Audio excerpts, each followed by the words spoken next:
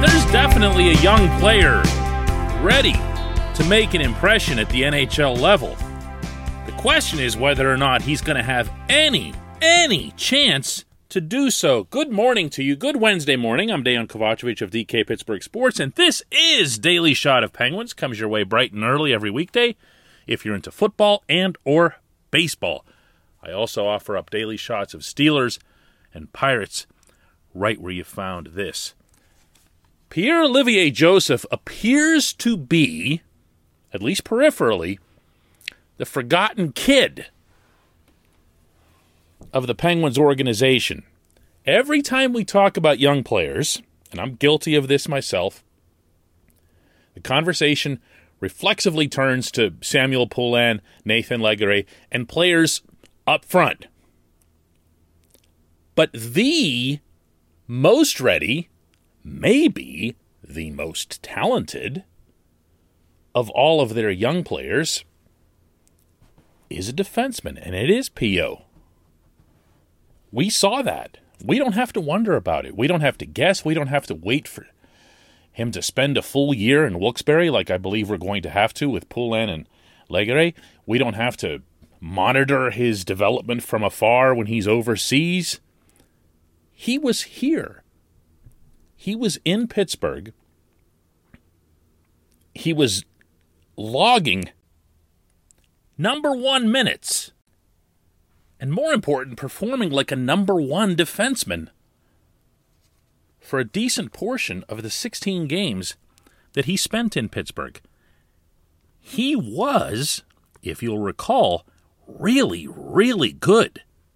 Like, he looked comfortable in that role. He looked like a guy who was, A, a veteran, but B, confident enough to be the main man on your blue line. Now, he tailed off a little bit toward the end of his stretch, and then all of the Penguins' regular defensemen started coming back, one after the other, and he got crowded out and sent down to Wilkes-Barre, where he did, by all accounts, well down there, too. This is a good hockey player, smart hockey player. Big, not thick. You know, he's got that rail-like build. They've been getting on him forever about eating cheeseburgers and bulking up. His playing weight at times has been as low as 160, 165 pounds. But he's sound in his own end, aggressive in the attacking zone, does a lot of things really well. And you'll recall it, and I'll recall it, and I'm not 100% sure, for whatever reason, that he's on the Penguins' own radar for this fall and winter. Go through the defensive lineup and see where there's a spot. Top pairing, Letang and Dumoulin. Next pairing, Marino and Pettersson. Next pairing, Mike Matheson and fill in the blank. And while that sounds like it might be some kind of invitation to POJ, it's not, because you need a right-handed guy next to Matheson. I don't think anybody would dispute that. And every defenseman will tell you that they can play both sides. Of course they tell you that, because they want to get on the ice. Every coach will tell you that every defenseman can play both sides of the ice, because they want to believe that for their own roster flexibility. Problem is, it isn't true. Not every defenseman can switch across. And even if they can, it doesn't make it the best solution for any given situation. I'm sure POJ could pull it off if you stuck him over there, but you can't. You can't do it for a million reasons. You can't do it primarily because you need a stabilizing presence out there with Matheson. No, I'm not going to bring up Cody Ceci at all, or the inexplicable loss of Cody Ceci over the course of this episode. Oh, wait, I just did. This portion of Daily Shot of Penguins is brought to you by the good people at the Greater Pittsburgh Community Food Bank, where they are committed to providing food for all of our neighbors in need across western Pennsylvania. In turn, they need your help. Go to pittsburghfoodbank.org to find out how $1 from you is all it takes for them to produce and deliver 5 full meals. pittsburghfoodbank.org. POJ was in town recently for an event that the Penguins had put together with some African-American youth up in Cranberry, and he was asked about that experience that he had in the NHL and what might be his mindset going into the coming season as a result of it. Yeah, I mean, when you get a little taste of something good, you want more, and I for sure want to stay in this team for the rest of the year and the next couple of years as well. So I know it's not easy. There's a lot of great players there, and you just gotta get ready for camp and show the best version of yourself. Good for him. He should be confident. Not only was he the Penguins' best defenseman in the time that he came up, there were a couple of games where he was the Penguins' best player at any position. Remember the game in Madison Square Garden? Yeah. Best player at any position. And this was just showing up, introducing himself to people. This is not a talent that you want to suppress over roster choices. I'm going to try to find a polite way to word this, but this organization, for way too long, and I mean way too long, going back multiple general managers, even multiple decades, has made a habit of keeping young players down when they don't need to be down because, the roster up here is set in stone with older guys. POJ's really young. He just turned 22 in July. Even by hockey standards, he's a child. But I'm going to make the argument here pretty consistently over the next few years that the Penguins need way more of that in their lineup, up front and on the back end.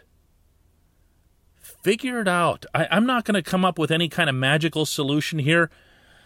I don't know who you would trade, who you would keep. I have thought forever, at least since POJ's burst onto the scene, that Pettersson was a viable trade candidate, but hearing Ron Hextall talk about Pettersson and Marino and what's expected of them as the second pairing this year, and then also hearing them glow about the year that Matheson had, and then protecting Matheson in the Seattle expansion draft, it doesn't sound like there's room for this guy, and I think that's a mistake. When we come back, just one question.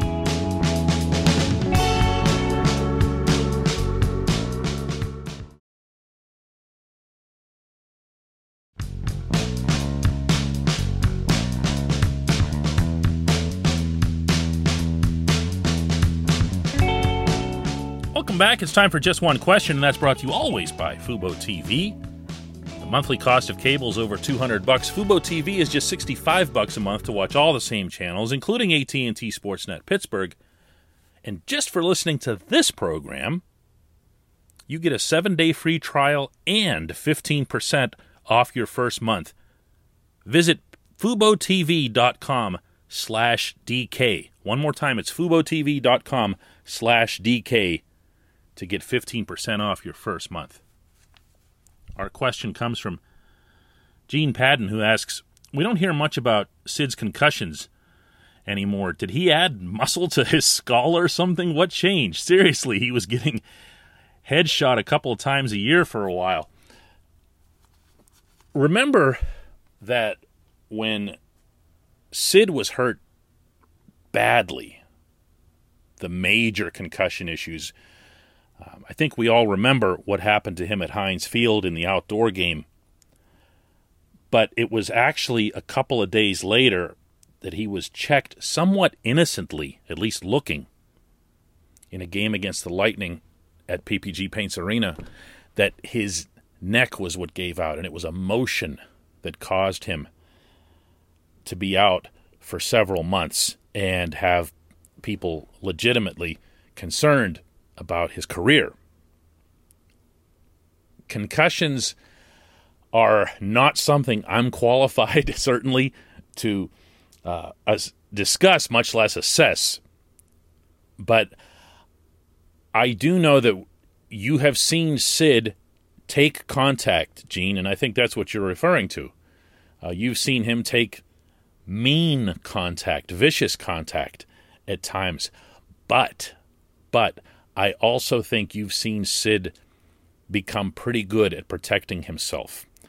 You'll notice, for example, that any time he's hit in the back or in the neck, he'll get really angry. And now as I say that, I'm sure you're actually picturing a couple of scenarios where that's happened, where he'll just turn around and just freak on the guy, and you'll go, whoa, hey, didn't expect that. I've never spoken with Sid about it, and it's not something I'd be comfortable bringing up. Past health issues are kind of a topic of conversation. It's not that they're taboo. They just end up being really uncomfortable, and you end up feeling really awkward as the reporter when it's not necessary.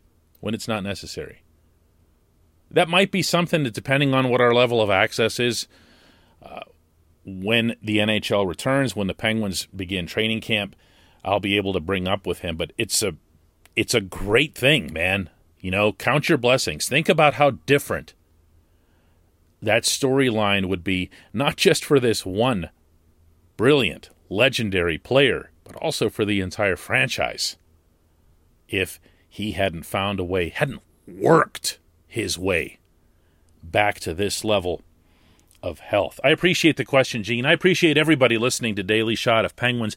Oh, and hey, by the way, it's September today. There will be training camp this month. We don't have an exact date yet, but there will be training camp. We are that much closer to actual living, breathing pucks. Let's do this again tomorrow.